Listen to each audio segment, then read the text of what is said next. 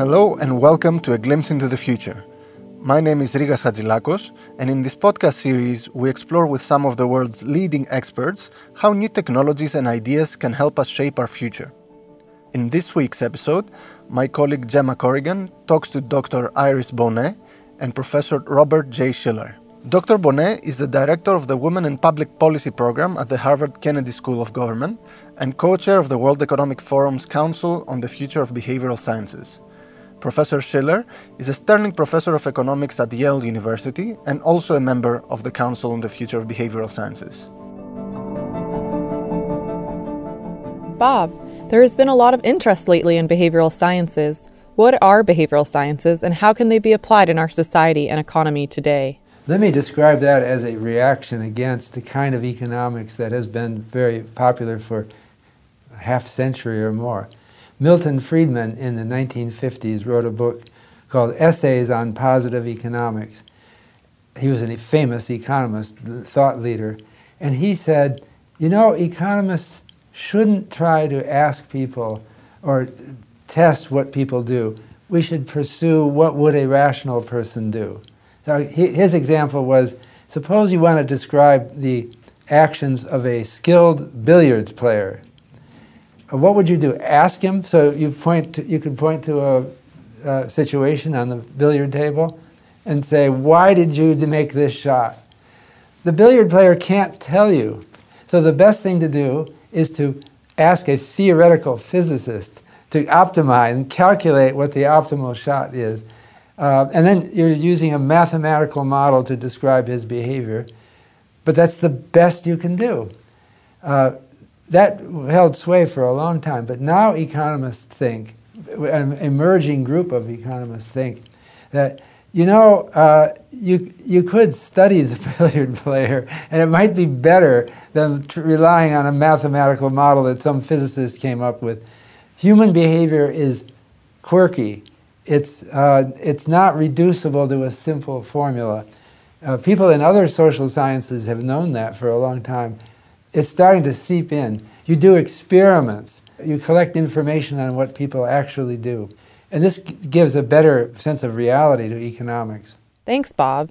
Iris, do you have any examples that showcase how behavioral sciences can be applied in practice? For me, the exciting part about behavioral economics now is that it still focuses on what Bob just described, understanding how real people behave, but also now use these very same insights to help all of us, given our bounded rationality, make better decisions. Sometimes we call it kind of the nudge theory or behavioral design. And it has been applied really across the field, to financial decision-making, consumer behavior, health, educational choices. But let me maybe focus on two which help organizations, in fact, run more effectively. So some colleagues of ours have been quite interested in the question of ethics. And that's a hard topic and even hard to measure. And but they were struck by the following observation, that sometimes we attest beforehand that we will say the truth and nothing but the truth. And sometimes we sign afterwards that we have just reported the truth and nothing but the truth. And so that's an empirical question. Is it better to do it before or after?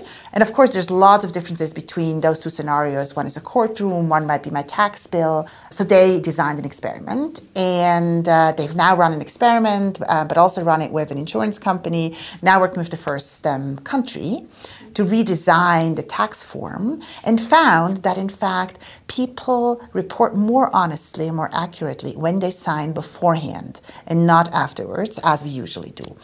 And the reason for that, it's, the mechanisms are not completely obvious, not completely clear, hard to measure in an experiment, but the best guess that the researchers make is that we're triggering a part of people's identity by having them sign beforehand, and that reminds them of moral values, and that's why they then actually live up to those expectations. But when you sign afterwards, something that we call the self-serving bias is kicking in, where we are making sense of the kinds of things that we've just said. Bob, what are some other examples that we have seen work today? Well, we have something that Thaler and Sunstein called libertarian paternalism.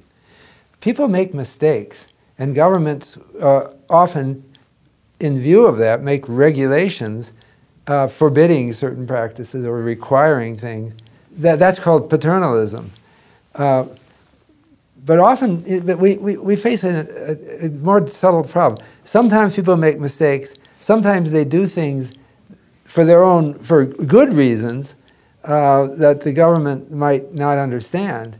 So Milton Friedman said freedom to choose is very important. So let's do it. Let's give you an example.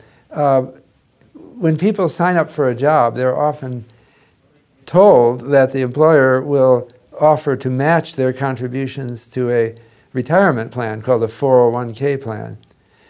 You think that everyone would jump at that. I can contribute to my retirement and then I'll get a matching gift from my employer. But you know, a lot of people don't. And they'll go years and years and they'll never sign up. And then when they retire, they don't have anything. So we could require that they contribute. That's one thing. But another thing is just to change, and this is a result of some experimentation, change the procedure. When you first take a job, you will get a letter. Instead of saying, please call this number to sign up, the letter instead says, you are already signed up. We signed you up for the retirement plan, and your paycheck will be deducted. If you don't like this, call this number. Okay? Well, it turns out very few people call the number to cancel this, and they end up with pension. We haven't made things, we haven't required things, but we've just changed the choice architecture, as Thaler and Sunstein say, to make it more likely that they'll do the right thing. Fantastic. Iris, what do we see as some opportunities that behavioral sciences might unlock in the future? How do we see them transforming societies and our systems over the next 10 to 15 years? In many ways, sometimes I describe behavioral science as helping us make smarter decisions. So it is the kinds of decisions which are good for ourselves, but also for society. And one of my passions is to think about how we can equalize the playing field for any people, independent of their demographic backgrounds. And so I'm expecting that behavioral science is actually going to make quite a difference in how we structure our organizations. So, for example, some of our own work looked at, and actually built on an insight from behavioral science that goes as follows. It is very hard for human beings to make absolute judgments about anything. So whether or not we like the coffee that we had this for breakfast has something to do with the kinds of coffees we're used to. So these relative judgments, building on a reference point, some sort of anchor that helps us evaluate them, a product, but also people, are quite important in decision making. And that builds on work by Donnie Kahneman and Amos Tversky, kind of two of the founding fathers of the discipline. And so we've applied this now to people judgments, where we could show that when people make one-off decisions, just evaluate one job candidate, for example, they're more likely to use the stereotype as their anchor, their reference point to make that judgment. But when we show an evaluator two people at the same time, they use the other person, so to speak, as a reference point and are more likely to focus on people's qualifications, competencies, and performance rather than the stereotype. And that's the kind of idea that can have huge impacts on any organization in the next 10 years, because many organizations, of course, now do want to benefit from 100% of the talent pool and want to hire smartly and fairly. And I think I see a lot of opportunity for behavioral insights to play a role there. Bob, the new Inclusive Development Index that just came out points to growing concerns on income inequality around the world. We desperately need some new approaches so that more people benefit from growth. How do you see behavioral science helping us solve this issue, for example? Inequality has been a big theme at World Economic Forum. When the problem is dealing with proposing something that will effectively deal with the risk that inequality is getting much worse. There's talk of technological changes that might make a large part of the population unemployable or unemployable at a decent wage. So we have to think about how behavioral science might correct that. To me, I've written about this. I think that we need to think of changes in our laws and practices that make it possible to redistribute in a way that's acceptable. It's called framing. It's a big theme in behavioral science. The voting public does not seem to want to vote for tax the rich and give it to the poor. Or it wouldn't be a stable system. They consider that unfair to the rich, apparently, at least in the United States. But I think we might have a massive problem. We have to somehow reframe it so it sounds acceptable. One thought is, in the past, we've done a lot to redress inequality by instituting public education. It started out with elementary school education. Then there was the high school movement around 100 years ago. And now colleges are increasingly subsidized by the government. That is more acceptable. So we have to think about framing things like that. Another thing that I have proposed is creating what's called insurance, or I call it inequality insurance. I think it was Daniel Kahneman who once showed that if you describe insurance to someone and said, without using the word insurance, and ask them, will you buy this, they're less likely than if you call it insurance. That sounds like a venerable institution. So I want to create, this is my proposal, which hasn't gotten a lot of traction. I'd like to create inequality insurance that would automatically compensate people if the inequality in the country gets worse in the future. Then it would be something that would, I think, more likely happen than if there had been no plan made or no reframing of the issue. As we look to the Fourth Industrial Revolution, what is the interplay between technology and behavioral science? So I think behavioral science has had an influence both at a very low-tech level, in that, for example, the UK has used behavioral insights to reframe its tax forms, reminding late payers that everyone else is paying, and that increased the likelihood that the late payers actually paid, right? That's a very low-tech type of intervention. But then others, actually quite a large number of startups now, are building on these behavioral insights. For example, to de-bias the hiring process. So one startup has quite literally built a tool that uses insights from behavioral science, such as blind evaluation procedures, such as comparative evaluations, such as benefiting from the wisdom of the crowd by having people evaluate a candidate separately and then, in fact, aggregating the average that they gave the candidate to improve the hiring process. So I think definitely technology is going to be able to bring some of these insights to scale. This is all fascinating. However, are there any risks associated with these tools being used for the wrong reasons? What is your perspective on that? Well, I have to bring up, in this context, the marketing department. Every major business school has a marketing department, and they are engaging in what might be called behavioral science, although they don't tend to use that word. Marketing is a powerful tool. In fact, so much that it's a huge industry, and when you watch television, you'll see all kinds of ads, or read a newspaper, the ads are everywhere. A lot of them are manipulative. It can be for either good or for bad. So I'll give you an example of good marketing. Some years ago, someone said we should somehow legitimize the idea of a designated driver. That is, when you're going out drinking with your friends, you should pick one of you who doesn't drink and who drives home.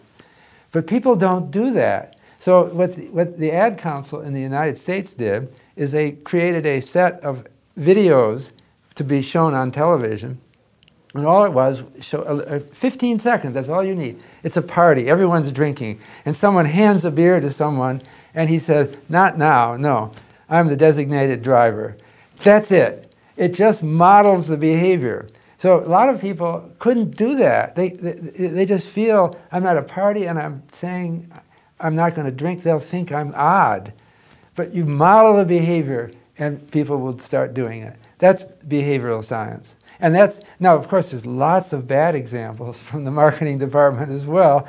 Like for example, advertising to try to get women to smoke cigarettes. There were big ad campaigns years past showing glamorous women smoking cigarettes. So I think behavioral science can be used for both good and ill. Let's focus on the good side, and let's boost our marketing department and encourage them to keep a clear sight of ethics. How can we limit the unintended uses of behavioral science? Do you have any advice for practitioners looking to use these tools for good? So first of all, I do think we have to acknowledge that behavioral design is just another tool in our collective toolbox, right? So in that sense, it's not different from incentives or regulation. It is just a different tool. And the behavioral designers or behavioral economists should not be in the business of deciding where society should go. Should we have a higher or lower tax rate? I mean, we can do analysis on that, and we can have an opinion based on economic analysis. But then, if society, let's assume, is a democratic decision that we'd love to have, a higher tax rate, for example, then we should rely on those tools. Then we can rely on behavioral tools. We can rely on incentives, or any of those. So in that sense, I think that's just an important message. It is a tool. It is not a destination. It's a tool. Now, having said this, we as behavioral economists clearly have to be maybe even more careful with our toolbox than maybe some other tools, because they can be less transparent. So I do think transparency is important, for example.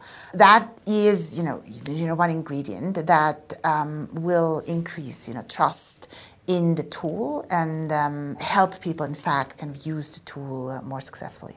What is one message you'd like to leave the world leaders gathered here at Davos with? I've only got one wish. Okay. I would wish that people aim to the support of research on behavioral sciences, particularly randomized controlled trials, the way medical people test drugs, for example, but not just testing drugs, but testing real behavioral interventions like the ones we've described. You never know until you test them how they will work out on real people. So I would like to see more resources directed into that kind of research. It's already happening, but there could be much more.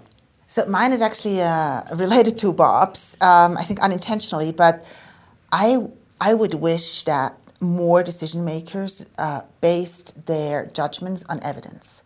I think particularly in this day and age, facts and evidence are just so important, and I am really hoping that we can enable decision makers in the private sector, in the public sector, wherever there might be, with the kind of data, with the kind of insights they need to make smarter decisions. That was Gemma Corrigan talking with Dr. Iris Bonet and Professor Robert J. Schiller from the Global Future Council on Behavioral Sciences. My name is Rigas Hadzilakos, and that was all from this week's episode of A Glimpse into the Future.